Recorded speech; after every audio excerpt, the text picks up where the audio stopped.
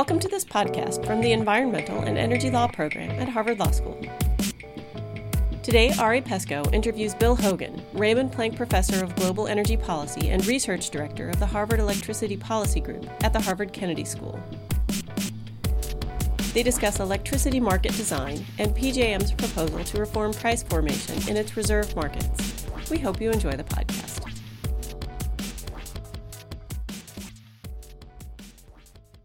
This is Ari Pesco, Director of the Electricity Law Initiative, and I'm pleased to be joined by Bill Hogan, who's going to help us understand PJM's recent 848-page filing at FERC, detailing its reserve market pricing reform proposal.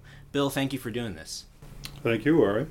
So before we get into PJM's filing, which includes a paper by Bill and his colleague Susan Pope, I want to discuss some of the principles that inform electricity market design.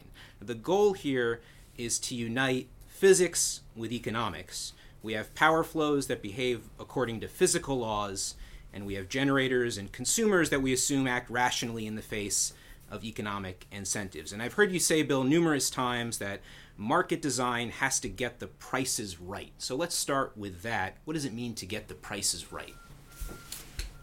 Well, the basic framework is an economic efficiency framework, maximizing the benefits minus the costs. And within that framework, the sort of simple-minded case with just a single product is the place where you get the efficient outcome is where supply and demand intersect. And you get a price which is the marginal cost of supply equals the marginal benefit of demand. And that basic conceptual idea extends to multiple products, multiple locations, multiple time period, all the other complications that arise in the electricity system.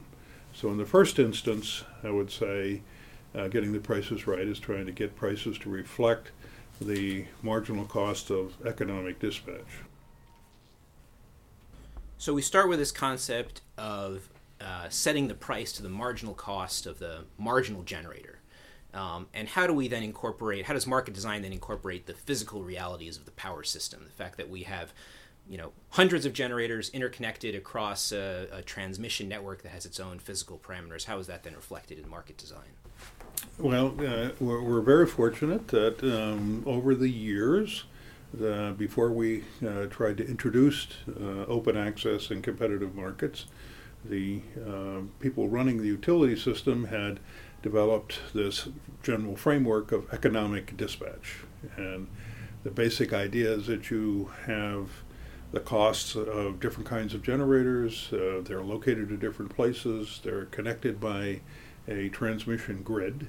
And you have tools which can describe all of those interactions. And were readily available.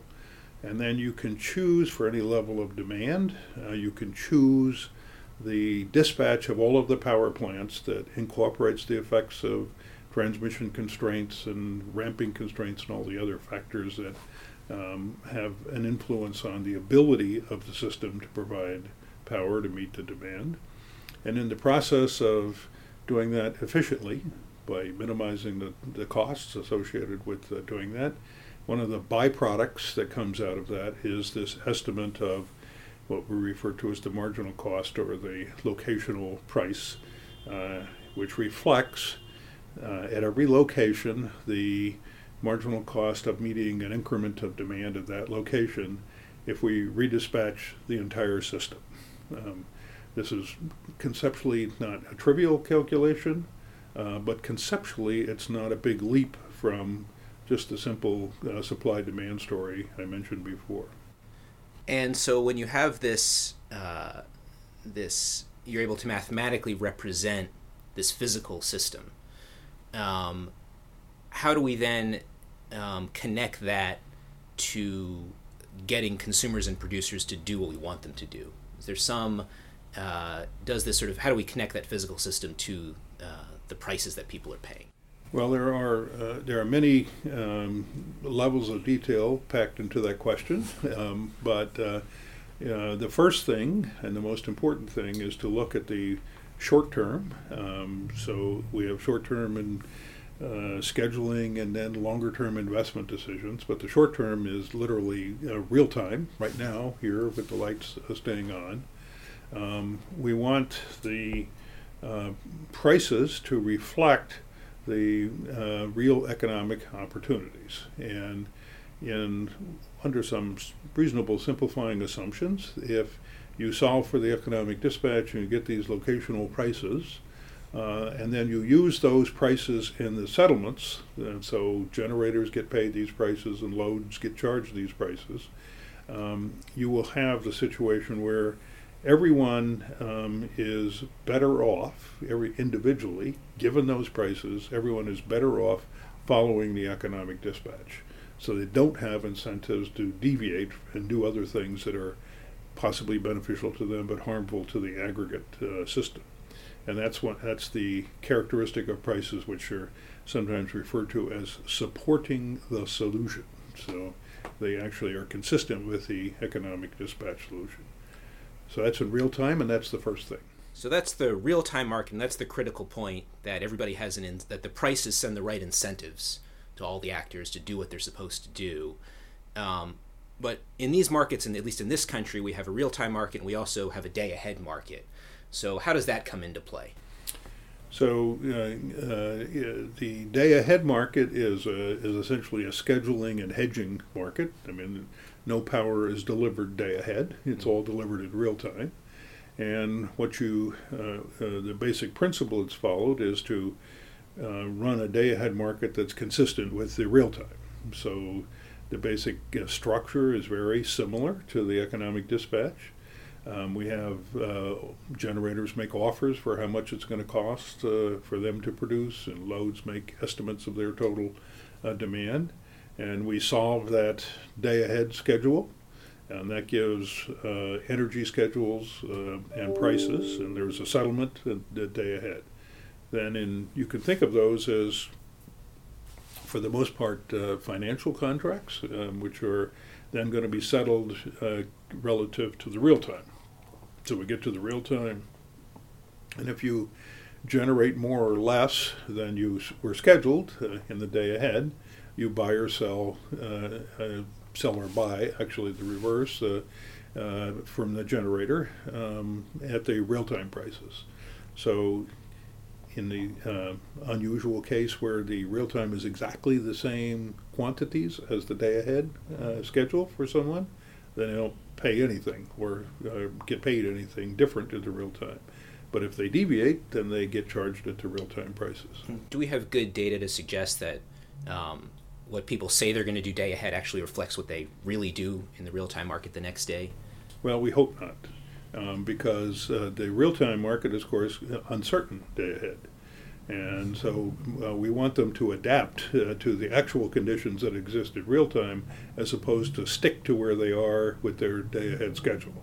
What you really would like to have is people adjusting depending on the weather and all the other things that happen between day ahead and real time.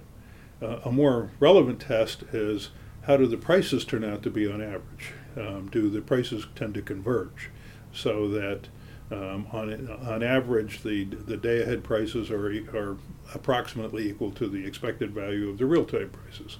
And the evidence there is that it's not perfect, because there's risk aversion and other things, but largely speaking, the answer is yes, they do converge, and the better the market design, the more likely they are to converge.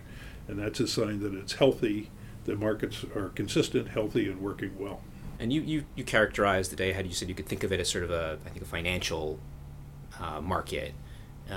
Is it also fair to say that the one purpose of the day ahead market is just to allow generators and other market participants sort of to prepare, just as a matter of just sort of business practice and making sure that they're sort of ready to perform in the real-time market and can make those commitments? Yes, I mean, there actually are some decisions that actually have to be made a day ahead or earlier. For some plants, unit commitment decisions have to be made to make sure that they're going to be online. Fuel procurement may be part of the story, as is being discussed in New England. So yes, there certainly gives them signals and information, and they should be taking actions to prepare, and in some case making decisions which are then they're going to have to live with because it's too late in the real time to change those decisions. So I think this is all sort of background to help us get to what's really at issue in the PJM filing, which is the reserve market. And so tell us a little bit about what is that market, what purpose is it serving? Well, the discussion we've been having so far at a high level of generality is really focused on the energy, production of electricity and the energy market and energy prices and all that kind of thing. Because of the uncertainty that I talked about, there are, in addition to the actual production of power from generators, over short horizons, you need to keep a certain amount of capacity on reserve, not producing energy, but that could produce energy relatively quickly in a few minutes later or an hour later or something, depending on what happens. So we're doing an economic dispatch. It's real time. It's 2 o'clock in the afternoon, and we're scheduling for the next hour, let's say. And then at 2:10, something happens. And if you haven't, demand goes up, the sun goes over and the solar stops generating, a transmission line falls down, all kinds of things can happen. And then you have to respond very quickly in order to be able to keep supply and demand in constant balance. And so all electrical systems, in addition to the generators that are producing energy, have generators and other demand response reserves that can respond with varying lag times, but often some of them are synchronized and instantaneously available, that have to be maintained in order to meet these forecast errors, essentially, that are going to happen over a short period of time. So it's really where we as consumers are sort of willing to pay for this reserve product because we value the reliability of the system, that it's always going to work, and this reserve market is there to sort of help make sure that that's a reality. Right. It's necessary in order to keep the lights on. If you didn't have reserves, then as soon as something happened, a generator tripped off and suddenly wasn't available, unexpected, and you didn't have anything to quickly respond to it, well, that would then create a cascading failure and propagate through the system. So we can't allow that to happen. And so what we're talking about in this proposal is specifically how PJM, which is the market, it spans across 13 states in the mid-Atlantic part of the country, is how they procure these reserve products. And in their recent filing, they are asking FERC to find that the current mechanisms they use for buying these reserve products is unjust and unreasonable. That's the standard in federal law that FERC has to follow. And so as I understand it, and please correct me here when I get this wrong, right now there's at least two different products right now in this reserve market. There's what PJM calls Tier 1 and Tier 2 reserves. And the Tier 1 products are from generators who are actually already part of the energy market but have sort of room to spare. They can generate more energy if PJM asks them to, and they can do it, I think, within 10 minutes. That's the Tier 1 product. And then there's this Tier 2 product, which I think are generators that are just sort of waiting in reserve but aren't actually part of the energy market right now. Do I have that roughly correct so far? I think the way I would describe Tier 1 is pretty much the way you described it.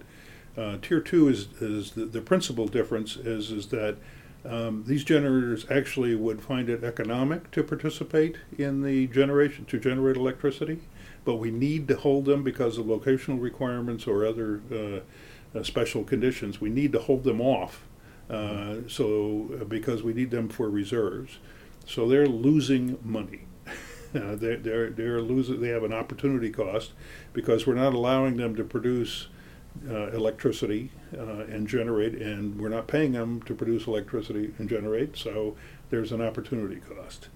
And so in theory, Tier 1 resources don't face this the same opportunity cost, although that's arguable on their part. But by definition, the Tier 2 resources do face this opportunity cost. And these are short-term synchronized reserves. There's also some longer-term reserves that are important. So let's just on this point about tier 2 resources. Excuse me. They are getting paid for this reserve product, though, right? They would just be paid more if they were allowed to sell into the energy market. Well, it's the tier 2 reserves are paid based on an opportunity cost story. It's an estimate of how much they're losing, and then trying to compensate them. But the tier 1 resources are not paid. The tier 2 resources have an obligation to respond. The tier 1 resources don't have an obligation to respond. The performance of the tier 2 reserves is much better than the performance of the tier 1 reserves. So for all of those reasons, we have a kind of breakdown in the theory of market efficiency. In principle, just as with energy, people who are providing reserves would receive the same marginal price. They would see the same marginal price, and there would be a single, if it was a system-wide requirement, there would be a single price for reserves, and everybody would get paid. Not some get paid and some don't get paid. Everyone would have the same obligations for the reserves that they're providing. Not some have one set of obligations. And the performance metrics would be much closer, more closely aligned, and more connected to the physics rather than the poor incentives. So, as I understand the numbers, essentially only about half of the synchronized reserves are actually getting compensated in this process, and that's just suppose we had energy suppliers and we said, well, you're a renewable energy supplier, you're a wind resource, your marginal costs are zero, so we're not going to pay you for your energy. We're just going to take it. That would be the way we treat tier 1 resources. You can see by analogy this would be problematic. So there's multiple inefficiencies right now, is what you're saying. Yes. Resources are not being treated similarly. In FERC speak, this is unjust and unreasonable, but from your description, you might say this is also unduly discriminatory in a sense. It's discriminatory, it's inefficient, it produces low performance results. I mean, it produces all the bad things that you would think if you had an inefficient market. From the consumer perspective, lights are staying on in PJM despite these inefficiencies. Do we think right now that consumers are paying too much for this reserve service or too little? Is there a way to look at it from that perspective? There's a couple of things that are packed into that question. So there's a distinction between, I would make a very important distinction between what consumers are paying and what society is, and the cost of society. So, and those are not the same thing. And so you could have a situation where the costs are higher because of the way we're running the system, but the prices are lower. Both of those things can happen at the same time. So imagine we said, well, what we'll do is we'll subsidize some very expensive resources, and then but we won't charge customers for the prices for those resources at the margin. And we will then take the increased cost of those resources and socialize them and spread them across everybody so it's kind of hidden. Mm-hmm. And then you would end up and you'd say, gee, prices are low and consumers are paying less. Well, the total cost of the system are actually higher than you need to do because you're acting essentially like, in this case, a monopsony or a monopoly behavior on the generator side. And that's inconsistent with efficient markets. And what we want is efficient markets, not minimum payments by consumers. And we want minimum costs for society. And then the prices and the incentives that people see at the margin could be all different. So the problem right now is that the costs are higher than they need to be because the system operators then have to compensate for the fact that the tier 1 resources are not performing. So they then order other generators out of merit, and they essentially equivalent to hiring more tier 2 resources than they need in order to make sure they meet the reliability standards. And some of that is done through out-of-market payments, which the federal regulators have long recognized as problematic, and you have to do it sometimes, but it's a symptom of a fundamental problem in the market. And those out-of-market payments are charged to customers through various kinds of uplifts and socialized.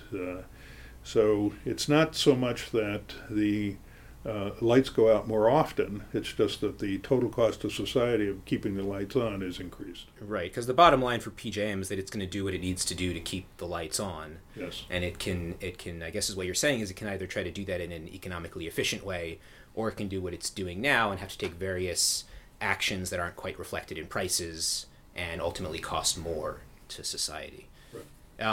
So we have the tier 1, the tier 2, we've mentioned those, and then you mentioned briefly that there's this other thing, the non-synchronized reserves, and by synchronized you mean they're sort of, in a sense, they're slower to be able to respond to PJM's dispatch signals. Are those non-synchronized reserves, are they part of the problem as well, or is that just a separate issue that we're not touching on? Well, there's the tier 1, tier 2 story is the primary focus, and then the treatment of other kinds of reserves and pricing of that is it's a similar set of problems, but it's not quite as acute as for the synchronized reserves. Okay.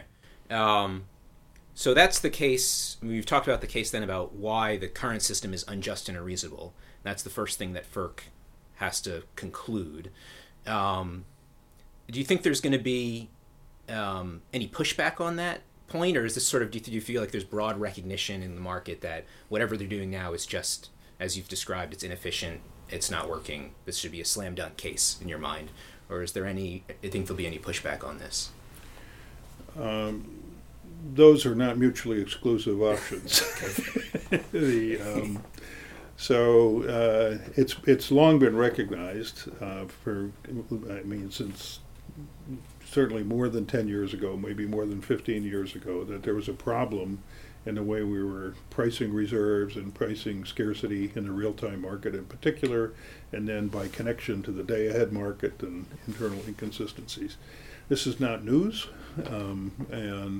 but it's been deferred and deferred. The problems have been deferred while we were dealing with other problems. The policy agenda was crowded, and the couldn't deal with everything at the same time. So a lot of attention, for example, has been devoted to improving capacity markets, which are another long-term. It's a separate podcast. We'll get to that some other time. Right, but so it's not that this is not news that there's a problem.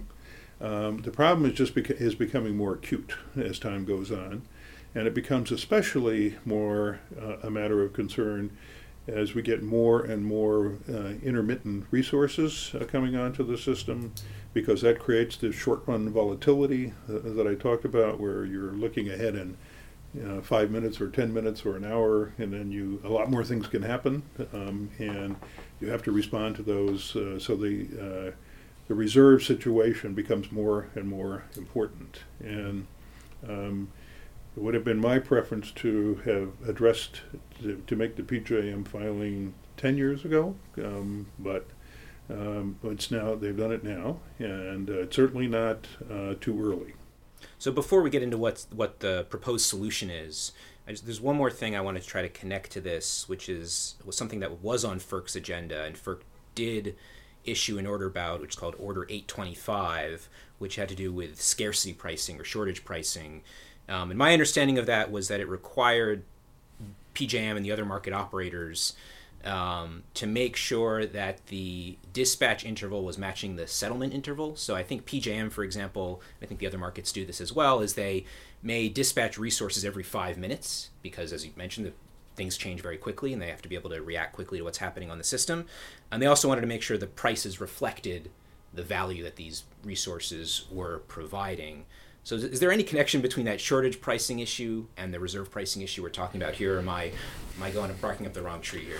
Well, they're not the same issue, but they're obviously, if you're changing the dispatch every 5 minutes, then you're changing the prices every 5 minutes, certainly for energy. And if you have a settlements system which is based on an hourly average, then this is going to create a lot of funny incentives, particularly around the end of the hour or something like that, where people might have a chance. The prices are either they think they're going to be high or low on average, and they start having an incentive to deviate, even though the actual price shouldn't be the same as the average price at this time. So that creates lots of problems. They're not insurmountable, but the obvious solution is to make the settlement system consistent with the pricing system. And that's what FERC did Right. in 825. Right. And that logic applies to energy and it applies to reserves. So they're connected in that regard. So you would want to, underpinning all of this, and as part of what PJM has done and is planning to continue, is what's called co-optimization. So when they're dispatching energy and dispatching reserves, they do those simultaneously, deciding on who's generating and who's reserves, and they're trying to get the overall benefit maximizing solution for each one of those things, and then to get a set of prices that are consistent for reserves and for energy. That co-optimization, that's part of the filing that's certainly discussed in this well, filing. It's already been part of PJM's practice and its existing procedures. So what they've said in their filing, as I recall, is we're going to continue to do the co-optimization, but they're just changing the description of the reserve pricing part of the story. So what's the key features then of the proposal? How are they changing the reserve market? They're getting rid of Tier 1 and Tier 2, and what's going to replace it? Well, they'll have synchronized reserve, non-synchronized reserves, 30-minute. There are different categories that are staged, and the different categories in real time I'm talking about are based on the lead time for response. And so some generators are going to have to be ready right away, and then some others can be ready in somewhere up to 10 minutes, and then others in 30 minutes, and then they're looking at the uncertainties over those periods of time, and they're also they've done things like this all along. I mean, this is not the notion that there are different time periods and different types of response is not new. It's just trying to be a little bit more formal about this and to connect it to the uncertainties. And then they're going to the pricing mechanism is what's referred to as a cascade model. So synchronized reserves can meet the synchronized reserve requirements. They can also meet the 10-minute reserve requirements. They can also meet the 30-minute reserve requirements, because as long as they haven't been used, I mean, as long as they're still there. So there's a cascade effect, so that the price of the synchronized reserves, which are the most valuable ones, will never be lower than the price to some of the other two, and so forth. So you don't get this problem they had in California a few years back, where they got price reversals because they didn't recognize this cascading effect. So that's all part of the design. And then there are two critical issues here that are addressed in the filing. One is the penalty, what's referred to in PJM as the penalty factors. So for each one of these categories, there's a minimum reserve requirement. And then the question is, if you're now going to go below that minimum reserve requirement, what's the penalty factor? Because they're going to take action in order to get you back up so that you have the minimum reserve requirement. And then the question is, how much are you paying for those actions? And the penalty factor they've selected based on the kinds of actions they're taking, other pricing rules that come from their tariff, is the new factor they're proposing is $2,000 per megawatt hour. And that's a penalty that a generator would pay if it's not performing? No, this is not for generators not performing. This is it's called a penalty factor for historical reasons. Okay. But it's you can think of it as the value of the operating reserves when you get into, how much would you be willing to pay to get an increment of operating reserves? You'd be willing to pay whatever you're doing to avoid the penalty, in some sense, the system as a whole. And the penalty is loosely is the emergency actions that they have to take or other kinds of things. So think of it as how much you'd be willing to pay for an increment of reserves when you get down to a very low level. So that's one thing, and there's an explanation of both the history and how it compares with other emergency actions and other prices that can set energy prices and all of those details. And then the second question, which is problematic, is that the existing penalty factor structure has a minimum level of operating reserves and a low penalty factor, so they're raising it from $850 to $2,000 with a penalty factor. But they also have a cliff at the minimum reserves. So if you're 1 megawatt below the minimum reserves under the current system, the charge is $850 that's allocated to the price of reserves. That's what you pay for reserves. And if you're 1 megawatt above the $850, then the price falls dramatically because you hit this cliff. And this is another fundamental problem in thinking about that, because if you think about the question, you say, well, how much would I be willing to pay for an increment of reserves if I go above the minimum reserves? Well, the answer isn't going to be zero, so it shouldn't fall away. There must be some value to those reserves, and it's relevant for a variety of reasons why that you should be trying to represent that. And the way I think about it, and the way people have thought about this for a very long time, this is not a new idea, is that, well, there's, over the next period that we're talking about, 10 minutes for 10-minute reserves, 30 minutes, the hour for the 30-minute reserves, and these different uncertainties, there's some chance that things are going to happen. And if things happen, we'll get into the penalty range again, and during that period of time. Whereas if I could buy an increment of reserves now, then I would reduce the chance that I would actually get into that penalty situation over the horizon that we're planning for. And so the marginal value, how much would I be willing to pay now for reserves, should be the penalty factor times the probability that we're going to have to pay the penalty factor. And that's where you get this loss of load probability story above the minimum reserve level, and multiplied times the penalty factor. And what this does is it produces this funny shape, but it's because of the way the system's operated. If you get below the minimum reserve levels, they will act now. If you're above the minimum reserve levels, you may have to act later. But in answering the question, he asked the same question in both situations, which is, how much would I be willing to pay now for an increment of operating reserves? When you're below the level, you pay the penalty. You'd be willing to pay the penalty factor. When you're above the minimum level, it should be based on the probability that you'll get in this situation later, and that's why you get this kind of shape. And that produces something that looks like a demand curve. It falls off gradually, and it has a number of other advantages because one of the just practical problems is that if you don't have something like this, and you're requiring them to decide you're in a shortage condition or not, you get a lot of discretion that gets imposed on the system operators about are we in shortage conditions or not, and there's a lot of pressure for them to say no, and so that tends to depress the price even further. With this version of the story and the loss of load probability, it's there all the time. Sometimes it's very small, but that doesn't mean it goes away, so you don't have to worry about this declaring a shortage question. And it fits very naturally with the co-optimization with energy. And so this curve that you're talking about, is this called the ORDC? Operating Reserve Demand Curve. And so what this is telling PJM is how much of this product to procure. Is that a fair summary? Not quite, but it's close. Okay. So think about it as co-optimized.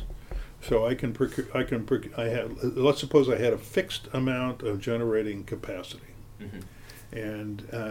But I had flexible energy demand, which we don't. but it's a hypothetical. Hypothetical, and then you would say, I can lower the price, and then demand will go up, and then I'll have to use more of the capacity to produce energy and less for operating reserves. But if the operating reserves are worth more, I actually want more operating reserves and less energy. And so I want to get this balance where the marginal value of operating reserves and energy were just indifferent in terms of using the generators in those two cases.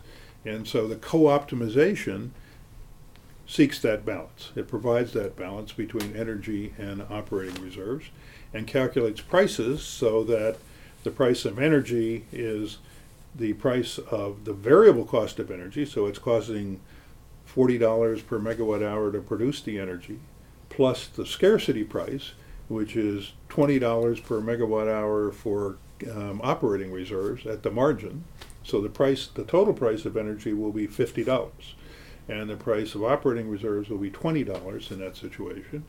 And a generator who is sitting there, the marginal generator who's looking at this, is indifferent between producing energy and producing operating reserves, which is the condition we want to get So to. that's the critical feature of this. Right. That's a critical feature, co-optimization, and then the prices are consistent between generation and operating reserves. And if you think about that, and this is what made it appealing in the first instance when we first started talking about this, is that it also solves the problem of setting scarcity prices for energy. Because now when you get into an operating reserve, as operating reserves are reducing, their value is going up at the margin. This is being added to the variable cost of energy so that the total price of energy is going up to reflect the scarcity. And so you're getting the right signals for load, you're getting the right signals for other generators, for generators at the margin, and solving this problem of how do you get scarcity pricing in the real time. So how do you calculate this ORDC? What goes into figuring it out? It seems like that can make a big difference in how the system works. Well, there are basically three components, and one is the minimum reserve requirement. So there's a level, 1,500 megawatts of synchronized reserves, for example, just to make up a number, and that comes from NERC standards and contingency requirements and all of that complicated electrical engineering story that has been evolved over decades. Right. I'm taking that as given. Right, well, and that may or may not be based on any sound economic principles, but it's there, and so you take it as... For the purpose of what we're doing now, we're taking that as given. Yeah. And they've been doing it for decades, and they will continue to do it in the immediate future. Then we have the second, so that's the threshold level, the minimum reserve. Then with the penalty factor that applies when the reserves fall below that minimum, or would apply when that falls below, and that's the $2,000. And so there's a explanation of the history of that and how it compares with other emergency actions and so on.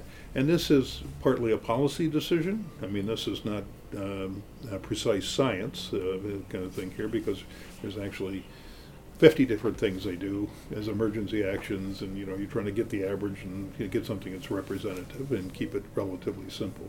So those are two out of the three. And then the third one is this: if I have misminimum reserves now, what's the probability that in the next 10 minutes or the next hour we're going to run out of reserves because of unforeseen events, and then have to invoke emergency actions and then pay the penalty factor. So that's the loss of load probability that we're going to calculate.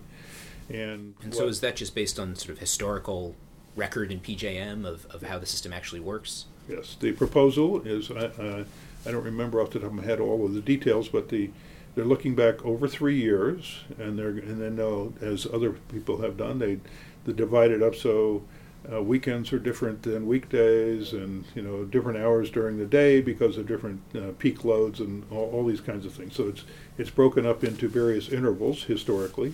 And then we look at the change in the load, and the change in the solar, and the change in the wind, and the change in conventional generators. So this has to evolve. As the system evolves, this is going to evolve with it. It's going to evolve with it, right. It's an empirical story, and they have records on all of this information, and the PJM filing goes through that story about what they're using, and I think it's perfectly reasonable. And it's been done by others. Texas, for example, has a similar approach to this.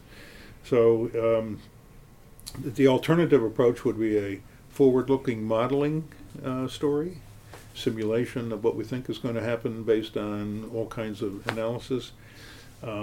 This turns out to be quite hard, and I don't think it's any reason to believe it's better than just taking the empirical and just going over the different time periods have different expected effects and different probabilities, and adjusting that empirically going forward. I think that's much more practical and transparent to what's going on, and that's what they're doing.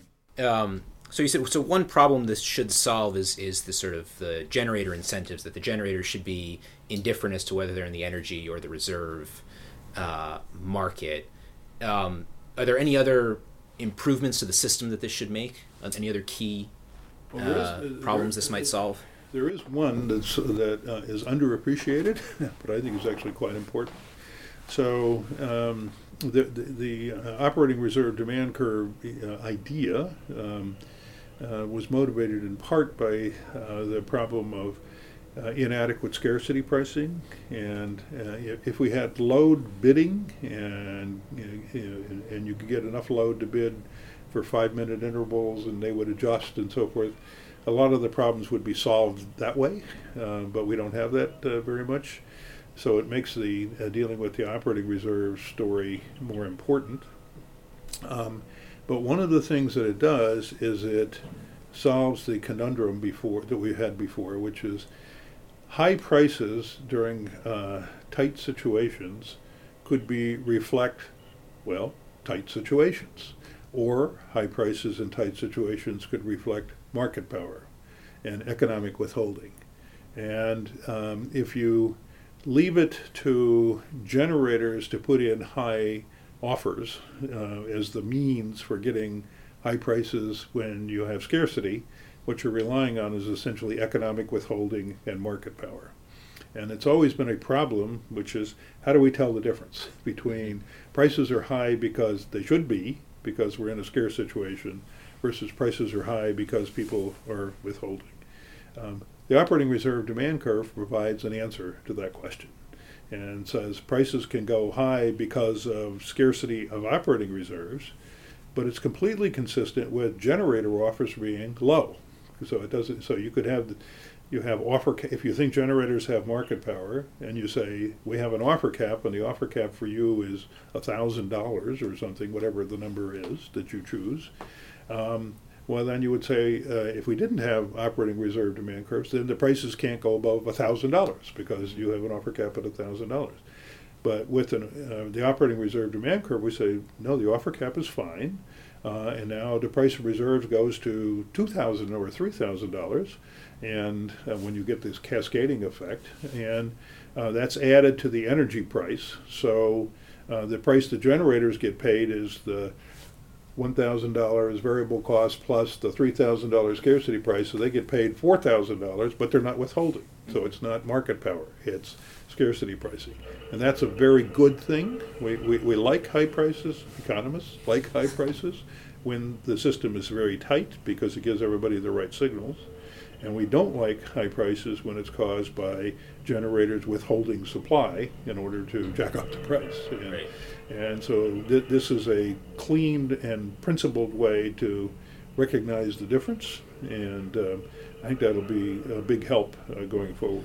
And what's there's different types of generators on the system, and one way you might think about this is whether generators are flexible and able to respond very quickly to PJM system dispatch instructions versus an inflexible generator that at the extreme can, basically only go on or off and doesn't really have an ability to respond. Does this change in how the reserve market is going to be structured, does this affect these sort of two extremes differently, the flexible versus the inflexible resources? The flexibility questions are addressed in part by the changes in the operating reserve pricing in the model here, but not completely. So, for example, we have different types of reserves that can respond at different times. And if you can respond instantly because you're synchronized, then you're going to get paid more because they're a higher valued reserve than if you don't. So that helps in this regard. Second is the amount of capacity that you will get credit for in the operating reserve calculation is a function of the speed with which you can ramp.